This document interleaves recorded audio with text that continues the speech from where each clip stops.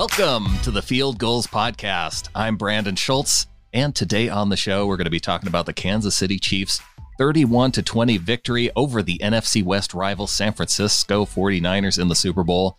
The Seahawks are still the only team in the NFC West with a Super Bowl title since Seattle joined the NFC West in 2002.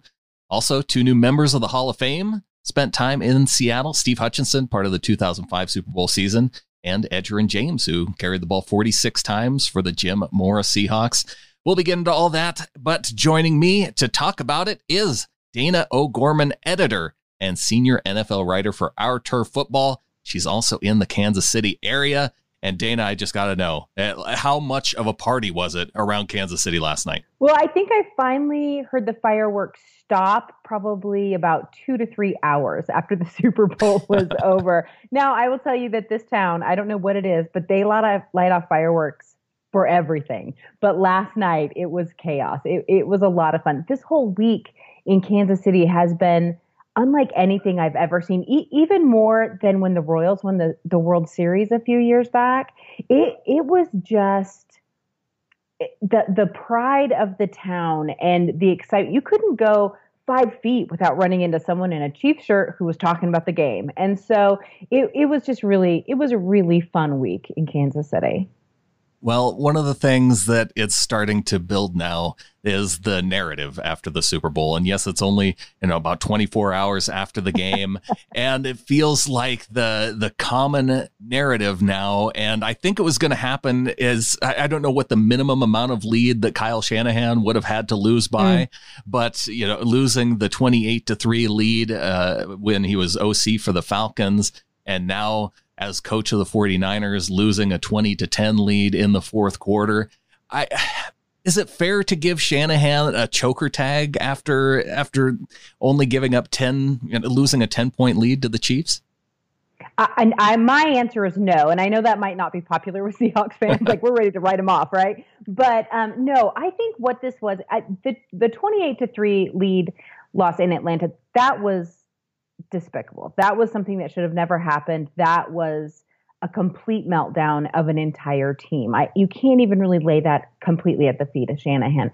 But a 10-digit lead against Patrick Mahomes and this Kansas City Chiefs offense, I don't think that even fits in the same category, to be quite honest with you. I think that what happened, and I just wrote an article, it'll be released here in just a little bit. I think what happened is they started to feel it. They started to feel the win a little too early.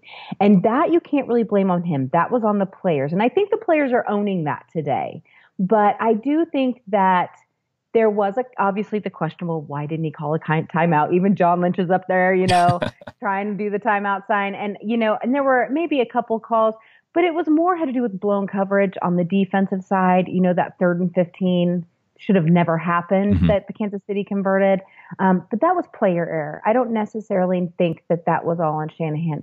Now, will that change the narrative? No, because in football, that's what we love, right? We love the good story. But I think that I don't think that this loss is anywhere near the Atlanta loss just because it was against Patrick Mahomes and that fantastic offense. Well, and that's part of the problem I'm having with buying into the choker narrative for Shanahan is because, go back to Super Bowl 49, the Super Bowl that the Seahawks lost. I know we don't like to go back there, but the Seahawks had a 10-point lead, and that was with the Legion of Boom as the defense. And yes, I know they're missing Cliff Averill, but a 10-point lead for the Seahawks going into the fourth quarter, that was supposed to be enough for a potential win. And I don't look back at that and say that Pete Carroll took his foot off the gas, because there were moments where I guess you did have the one drive where I think Marshawn got it twice in a row, and then they went to throw it on 3rd down and Russell Wilson got sacked. And I think that was one of the drives in the fourth quarter. But there were moments where, wide open Jermaine Kearse doesn't come down with the football. And I just think if they are able to execute in those moments, much like the 49ers against the Kansas City Chiefs, if they're able to execute down the stretch, then it's a totally different game. It is. And that's actually a really good analogy, as much as, yes, we like to avoid that conversation. But what happened is very similar. So you had a defense that was starting to get tired toward the end of a game. In the Seattle Patriots game, obviously, we didn't have Cliff Averill. Sherman was hurt. We had all these injuries, that they were still out there trying to play. And you had that offense. You have to give credit to the other side of the ball. That was Tom Brady. It's much the same in that it's not that the other team, the 49ers in this aspect, or Seattle then, back then, it's not that they let up. It's not like that they were, at least in the coaching staff. Now, I can't speak for the players, but, at least in the coaching staff, it's not like they were saying, oh, we got this, we're done, let's go, give me the Gatorade bath now. That wasn't what was happening. It's just that the other team's strength started to shine. And that's exactly what happened last night. That San Francisco defense is fantastic. But that offense in Kansas City, finally, and they showed in the playoffs all season, it took them till the fourth quarter to figure it out sometimes. But they figured it out and figured out exactly where to attack. And so credit goes to Andy Reid and the Chiefs, not necessarily does the blame then fall on Shanahan's shoulders. But, that brings me to one of these other narratives that I'm having a hard time with today, and that's the media fawning over Patrick Mahomes and his ability to come from behind in the playoffs. I've been hearing for weeks the argument for the opposite, and maybe I'm misunderstanding something, but it's very strange to hear how it's, such a great accomplishment for the Chiefs to come back again and again and again in the playoffs. Yet I hear all the complaints about Pete Carroll for waiting until the fourth quarter to pull out the win. Yeah, hindsight's a great thing, isn't it? Yeah. So here's the thing. It's very frustrating, especially, the funny thing is that we get frustrated as Seahawks fans and as football fans watching, because we don't feel that Seattle gets the credit for the things that they do. They are the forgotten child up in the corner, right? We always talk about that. And yet at the same time, teams like Kansas City, who is another small market team, we do have to keep that in mind, is getting all the praise for this. Well, why? Because it fits the narrative now. It doesn't fit the narrative 2 weeks ago when everyone was like, oh no, Patrick Mahomes can't get behind in the first half. If they do, they'll never come back on the San Francisco defense. Forget it. He has to get it together. But then when he does it, now it's a happy story. So we're just going to flip that a little bit, and kudos to him for doing that. I think that it is great that they can pull it off. I just wish that everyone got credit. Well, I was buying into that narrative too, because going into this game, I had the same kind of thought that if the Chiefs got down by 10 points, much like they did in the last couple games, that the 49ers defense, it was completely different. It was going to be a defense that was able to shut out Patrick Mahomes. And, they nearly did it. It was giving up that 3rd and 15 play deep down the field. And that's really what this game turned on. It definitely was. But I want to look at it from a different perspective. So you're absolutely right. They almost did it. How many times did they almost stop Patrick Mahomes, or they did stop them, but then Garoppolo could not finish? Maybe we need to look at the offensive side of this ball. And I'm not trying to bag on the offense in San Francisco, but they've always had their cracks, always. And that's how the teams that did beat them managed to do it, because they found those cracks. And I think that Jimmy Garoppolo and some of the offensive players got in their head last night. That overthrow that would have been a guaranteed touchdown, I was flabbergasted when I saw how he threw that. And it just was so many mistakes by so many different players. But I really think that needs to go on the offensive side of the ball, because they could have come back. They could have taken the lead at that point, and they just couldn't finish it. Yeah, it does make you wonder just how a guy like Garoppolo is going to handle this offseason, how the front office is going to handle this offseason, with Garoppolo going in as quarterback next year. It'll be interesting. And as I mentioned before we started recording, I did look at the cap situation, and they're not in great shape. Yeah. So it's going to be interesting to see kind of what, actually neither are the Chiefs. The Chiefs and the 49ers are both not in great shape. I think they're like 23rd and 26th respectively in the number and how much cap space they have. But I think that it is going to be an interesting offseason. And it's always a little more interesting for the team that lost, because you have to look at it and say, okay, where did we fall? Well, to be honest with you, it's a real complete team right now. San Francisco is a great team. And so they're going to have to make some hard decisions. And it'll be interesting to see what happens. Well, it even takes me back to earlier this season when I had Eric Davis on the show. And we were talking about what the 49ers' biggest weakness was. And he said, to be honest with you, I think their biggest weakness is quarterback. And it kind of played out that way. Yep. And that is not the only time I have heard that. And it's not, and I tried to, because I covered the NFC West this season, and I tried to really look at it from the 49ers point of view. And truly, Jimmy Garoppolo had not started that many games because he had only started a handful with the Patriots, and then he came to San Francisco, and then he got hurt. He missed most of that entire season. So really, he doesn't have, even though it feels like he's been around for a while now, he really hasn't played all that much football. So it'll be interesting to see if he takes that as a challenge next year, makes the jump next year, starts to become a more complete player, or if we've found that there is a ceiling with Garoppolo. I don't know. And I don't think we will know until he goes through another full season. So where do you think of all the gripes that 49ers fans can have after losing to the Chiefs, what do you think the biggest gripe would be that you would expect to hear from a 49ers fan? Well, I've been hearing a lot of that was not OPI against Kittle, which they are wrong. It was definitely OPI because you can't lock your elbow. Yeah. And I don't know how many times you can tell people that. They don't want to hear it. They want to see. And then it didn't help that Shanahan said in his press conference that that's what turned the game.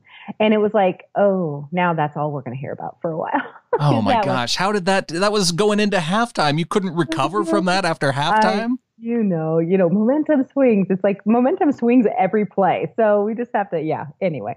But I think if they could really gripe about anything, they're going to look at the coaching. I don't think they're going to blame the players. I think they understand, and not necessarily, I'm not saying that that's correct and that's what they should do, but I can imagine it's real easy to lay blame and be upset at leadership when your team as a whole doesn't play, because the defense, like we said, started to slow down. Then the offense wasn't doing what they needed to do. So it's easy to then lay that at the feet of Shanahan. Now, they're both going to get contract extensions. This team is not going anywhere. But I think the fans are smart enough to understand how difficult it is to get to the Super Bowl, and how, if you take the Patriots out of the equation, really how many teams can say they've gone back to back or they've had the same success one year to the next. So I think fans are smart enough. And so they're going to have to look at what piece didn't work. What do we need to improve on? What don't we? But then eventually they'll just complain about coaching like every other fan does. Well, if history has anything to tell us, I think they'll probably be complaining about that Kittle call for the rest of their history, because I still complain about the Darrell Jackson push off in the end zone from the 2005 Super Bowl. Oh, that 2005 Super Bowl had a lot of things to complain about. And I think a lot of us carry the chip on our shoulder for sure. But I think you're right. Officiating, coaching, those things are the easy things to lay the blame at. And then we'll just have to wait and see what they do in the offseason to see where they plan to go from there. Well, and there's a lot to talk about in the offseason. And one of the things that I think a lot of us like to do with the offseason is look at the winner and decide what they have done and what other teams in the NFL should take away from it, what our own team should take away from it. And I want to talk about that with you, Dana, coming up after the break.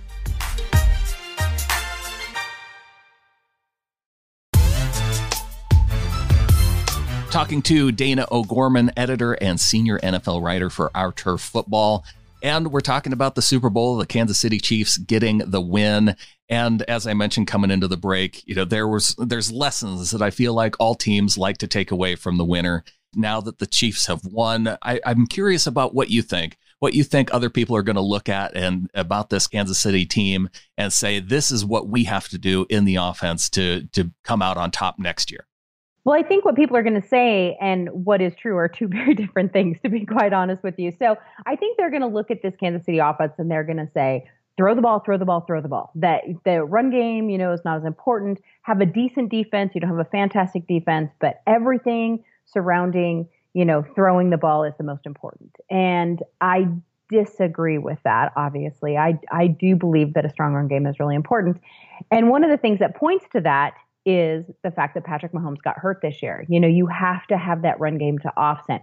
Quarterbacks who have been successful for a long term and not had a lot of injuries, not missed whole seasons, have a lot of times had a run game to offset how much they play and how much they're doing.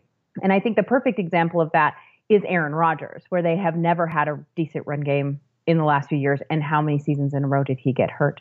But I think what really the lesson that people should look at Kansas City is what a lot of teams are doing.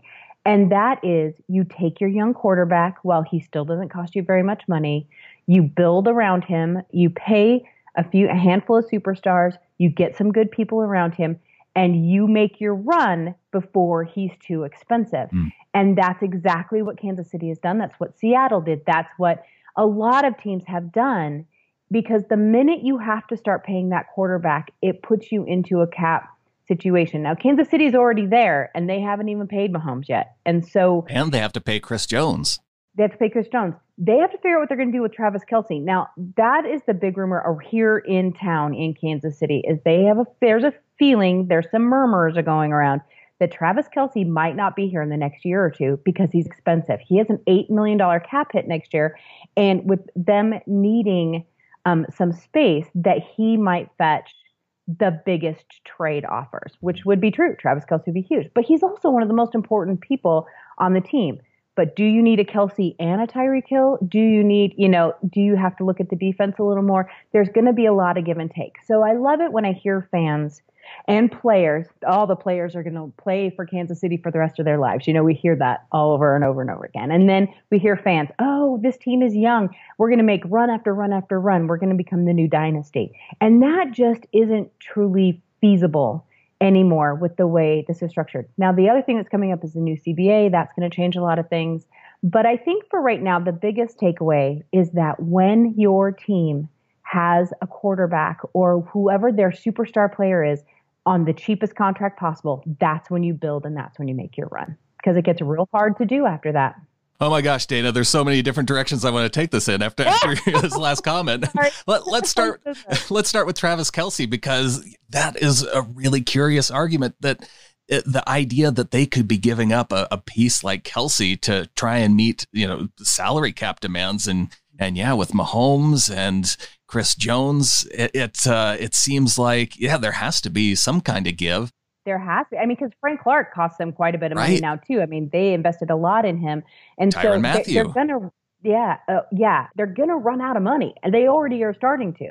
And so you have to make some hard choices. And when you make those hard choices, and this is the argument being made here, is that you look at all of your pieces. Can you get a rookie tight end that can do maybe half of what Kelce does? Kelce hasn't been as productive this year as he was last year, and yet he costs a lot. But who will give you the biggest trade value? Well, Tyreek Hill has a little bit of a PR problem, and we all know that. And I'm still really surprised he's on the team here in Kansas City. But I don't know that you would fetch that with those PR problems as much as you would for Travis Kelce, who's loud and boisterous and very Gronkowski-like, and that people can really get behind. And so he would be the easiest piece to move. And that's not necessarily my opinion. I don't think he's going anywhere, but that seems to be what people are talking about here. Well, and the reason why I wanted to go this direction was because the Seahawks, notorious for trading away first-round picks. They trade away a first-round pick to get Jimmy Graham from the New Orleans Saints. And I could see the Seahawks, if they could find a piece like that to add to the offense and give up a late first-round pick, to just the idea that Kelce might be out and available, it's very intriguing to me. Right. He's nowhere near the end of his contract yet, but he is now in the meat of his contract. And so that seems to be a conversation being had. Now, there'll be 1,000 people that are going to get on your Twitter and say that I'm completely wrong and I'm an idiot. But I'm just telling you that's what's going on here in Kansas City. That's what the grumblings are, just due to kind of who he is. Do I think it's a good idea? No. If you can manage to work around it, but you can't pay everybody. So where do you start to nip and tuck from? Hey, when Jimmy Graham was traded from the Saints to the Seahawks, if we would have been having that discussion after the Super Bowl, that the Seahawks could potentially get Jimmy Graham, they would have thought we were idiots. Exactly. So yeah, lay off me, Twitter people. Exactly. One other interesting thing that I've heard coming out of the Super Bowl is listening to Pro Football Talk and Chris Sims. And he pointed out something that was interesting to me, and that there might be a trend forming with Pete Carroll defenses in the Super Bowl. We talked about this aspect of choking and going back to Super Bowl 49 with the Seahawks up 10 points. They lose the game with the Pete Carroll defense. Super Bowl 51. It was that Falcons up by 16 in the fourth quarter. They end up losing. The Falcons with Dan Quinn playing the Pete Carroll style defense. And now Robert Saleh in San Francisco giving up 10 points in the fourth quarter. It's kind of interesting to me. And Sim's thought was that because there's no variation really in what the defense tends to do, it allows the offense to wait and expose the defense in the fourth quarter. Well, I can see the thought process behind that. I don't know that I necessarily agree, because then why wouldn't you expose it in the first quarter too? Sure. You know what I mean? But at the same time, there is some logic. I think what happens is it not necessarily, especially we go back to Super Bowl 49 with the Seahawks. I really think that had a lot more to do with injury than it did, and the talent of Tom Brady than necessarily the style of defense they were playing, because it was working so well. Mm-hmm. But you're right. We are seeing, Seahawks or Pete Carroll type defenses grow. And now there's even the rumor that Chris Richard might end up in San Francisco as a coach. And so, they seem to, defensive coordinators seem to gravitate toward that style. But I can't really say that I would agree that that is the problem with the end of these games. I think it has more to do with depth. I think it has more to do with being tired and, the defense, the entire game resting on the shoulders of the defense. And that's what has happened. That's what happened yesterday with the problems that Garoppolo was having. But do I think we'll see a change? I do. I think a lot of teams might, switch it up just a little bit more, maybe not have quite, the same formula that they've had, just because these offenses are getting so high powered. At least when you play certain teams, you're going to have to switch it up when you play certain teams. Yeah, it was just one of those things that was interesting to me, because I hadn't heard anybody kind of put that together of those losing those leads in the fourth quarter, and whether it's coincidence or whether it is some kind of potential trend. It's something to watch and see that it may lead to the idea of maybe it is better to come back rather than try and, carry a 10-point lead into the fourth quarter. And I know as Seahawks fans, it's so hard getting used to coming back all the time, but I do like winning. It's exhausting, as we all know. Yeah. And, I do think I look at it this way too, and this is just my little soapbox, but, we have this group of very vocal fans who are really down on Pete Carroll right now, which is baffling to me. And they don't like, he does the same thing and his defense is this and his defense is that. But yet we see that defense spreading throughout the league. And so I think it's funny that Seahawks fans are complaining about it, but other DC, are picking it up. But that's just me. I think it's weird. But I do think you're right. I think that there has to be a change. There has to be, definitely in Seattle, and maybe with some of these other teams. I think Atlanta, they struggled so much this year. There definitely has to be a big shakeup there. But at least when you play certain quarterbacks, let's say Lamar, let's say, Patrick, those type of quarterbacks, the younger, faster ones, maybe that's the better way to do it than the, traditional sit in the pocket quarterbacks. They're going to have to mix it up a little bit. And that's going to be hard for some teams to do. Well, you brought up the Falcons, and with the Seahawks looking to improve their defense in the offseason, we saw the Falcons announce that they are not pursuing defensive end Vic Beasley. They're going to allow him to hit free agency. Any thoughts on Beasley as a potential option as a pass rusher for the Seahawks? I mean, you can bring him in. You can give him. I will always look at the reasoning. I mean, is it money? Is it they don't want to pay him what he's worth? I mean, the kid's only 27 years old. He's young, he's fast. And so, he's been first team all pro. He was sack leader. I mean, he's got the pedigree. But what I think that we've discovered is, watching the Seahawks for so many years, is you have to be able to fit within the system, and you have to be able to buy into what they're selling. I mean, that's just the way this team is run. And so it never hurts to kick the tires on anyone. And I fully believe, in the theory that Pete Carroll and John Snyder have had of, why not bring him in? Let's see what's the worst that can happen. It's a boring visit. We send him home. You know what I mean? But again, the Seahawks have a lot of cap space to play with. And so I expect there'll be a lot of free agents floating through VMAC because they got the money to spend, and I think they plan on spending it. Well, and it is going to depend, with that idea, I think it will depend on where Beasley goes in free agency. If he's part of that first wave, then I do think that Pete Carroll, they like to look for those guys who will fit the locker room. First wave guys, that's the tough part about it, is you don't know You Right. don't have all that Don't much have the information time. except for, if he did, you look back to Pete Carroll recruiting visits or draft visits, I guess, with the guys a few years ago, and kind of get a sense from it from there. But not, going after a guy who has no attachment to the team, it does make it difficult. Right. I think that the Seahawks might have one leg up, though, coming from the Falcons. I think there'll be a phone call picked up and said, "So, Dan Quinn, what are we doing here? What's happening? What's shaking?" And that's the nice, the beauty of this. I will tell you, I was lucky enough to go cover the Pro Bowl for the second year for our turf football this year, and got to spend some time on the practice field with the players, talking with the players about a few things. But watching Pete Carroll with those NFC guys on their practice, I will tell you that they are right. They were 100% right. That was nothing but a week-long recruiting session.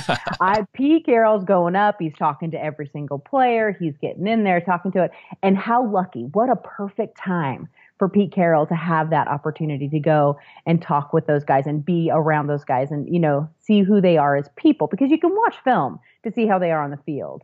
But, Pete Carroll is a personality guy. And so I thought that was, I like all that money. And then he gets to hang out with those guys for a week. That was pretty good time. Yeah, right. I'm racking my brain now thinking of potential free agents on that 2020 Pro Bowl roster that he might have been, specifically recruiting. Right. And I look at the Minnesota Vikings. There were a lot of Vikings there, and they're going to have a fire sale this year because they're already $12 million in the hole. So I think that maybe there might have been a lot of time spent with those Viking guys. We'll see. We'll see what happens. There we go. Well, one cool thing from this past weekend, we got to see another member of the Seahawks into the Hall of Fame, Steve Hutchinson, the former Pro Bowl and All-Pro guard for the Seattle Seahawks next to Walter Jones, part of that 2005 Super Bowl team. He gets into and I say finally, it's been a couple of years that he's had to wait, but he finally gets the call to get into the Hall of Fame, and another cool moment just to see another member of the Seahawks get in. That team, if you really look at it, that 2005 Super Bowl team was amazing. And I don't know that newer Seahawks fans really can kind of grasp that. The old guys like us, that we've been around a minute, we know how this is. We watched that team, we watched how they play, but to hear Seahawks fans that have been around for a long time talk about Walter Jones, to talk about that line, to talk about all of them, it's hard to explain to maybe newer fans how important they were and how good they were. My God, Sean Alexander would not have been Sean Alexander without these guys. That's just the way that it is. And so, I feel like I'm glad he's getting recognized. This was that it's his time. I think he had to wait 2 years to get in. And so, not terribly long. We know some guys have been waiting longer, but yep. I think that it's very deserved and that he really was a force no matter what team. Now, he left Seattle, obviously, kind of on a bad note, as we all know the poison pill story. But I think that what was really interesting when they announced him as making it into the Hall of Fame is that it wasn't just Seattle. Seattle put this huge thing. Congratulations, Hutch. We're so excited. But then so did the Vikings, where he went after that. They're like, Vikings legend, Steve Hutchinson made it into, and then the Titans legend, Steve Hutchinson. And so I think that's why you look at it and it's like Hutchinson was so important no matter where he was. And so I think that just kind of shows the impact that he made. Well, and just to give people the quick overview on the poison pill, Mike Holmgren, he wanted to franchise tag Steve Hutchinson. And Tim Ruskell, the general manager at the time, he decided to put the transition tag on him, which allowed another team to come and offer Hutchinson a contract to essentially negotiate the contract for the team. Now, the way that the Vikings got around this is that they put a clause in there that said that Hutchinson had to be the highest paid offensive lineman if it was something to do with the number of games he played in Seattle, which would have been, an 8-game home season had he stayed in Seattle, and would have made him the highest paid offensive lineman over Walter Jones. And the Seahawks were not going to pay Hutchinson more than, a first ballot Hall of Fame player like Walter Jones. And that's what really allowed the Vikings to really steal him away from Seattle. Oh yeah. I have been, I've been on a couple of Vikings podcasts over the years. It's always brought up every single time. I'm sure they love it. They probably think it was the greatest move they ever made. They were like, it was so smooth. And it was. I mean, you have to give the Vikings management credit for what they pulled off there because it was a huge steal. It was a huge, huge steal and a huge get. So, yeah, bitter taste. But as we know, Hutchinson then it was kind of brought back into the fold in Seattle. They were pretty mad for a while, but then he did raise the 12th man flag, I think just a couple years ago at a playoff game or something. But yeah, he came back to be, the prodigal son that we all loved. So that was good. Definitely good to have him back, and also good to see a guy like Edgerrin James get in, although, of all the Seahawks running backs that I thought would have been the second running back to get in after Franco Harris and his short time in Seattle, I kind of thought that Ricky Watters might get in. Shoot, I think I even thought maybe Sean Alexander would get in before a guy like Edgerrin James, but congratulations to Edgerrin James as well. I completely agree. And, we're not saying it's not deserved. It's just, and that's the funny thing about the Pro Bowl. I had someone ask me, say, Dana, who's not in the Pro Bowl that should be? Well, God, that's such a subjective question. Right. Because it just depends on where your loyalties lie in offense and defense and who's been waiting longer. And there's so much to it. So you can't always predict the way it's going to go. But congratulations to everyone who made it in. Well, Dana, really want to thank you for coming on the show. If people want to check out your work, I know you have an article there at Our Turf Football talking about adding extra games to the season, if that's a good idea, and kind of what the players are saying. And then you got another article coming up to tell people where to go to find it. So you can always go to ourturffb.com, or you can always find our links on Twitter, either at ourturffb or at DanaOG. Follow her on Twitter at DanaOG, and be sure to follow at fieldgoals.com. Subscribe to the show, sbnation.com/NFL podcast, and we will talk to you again later this week. Go Hawks.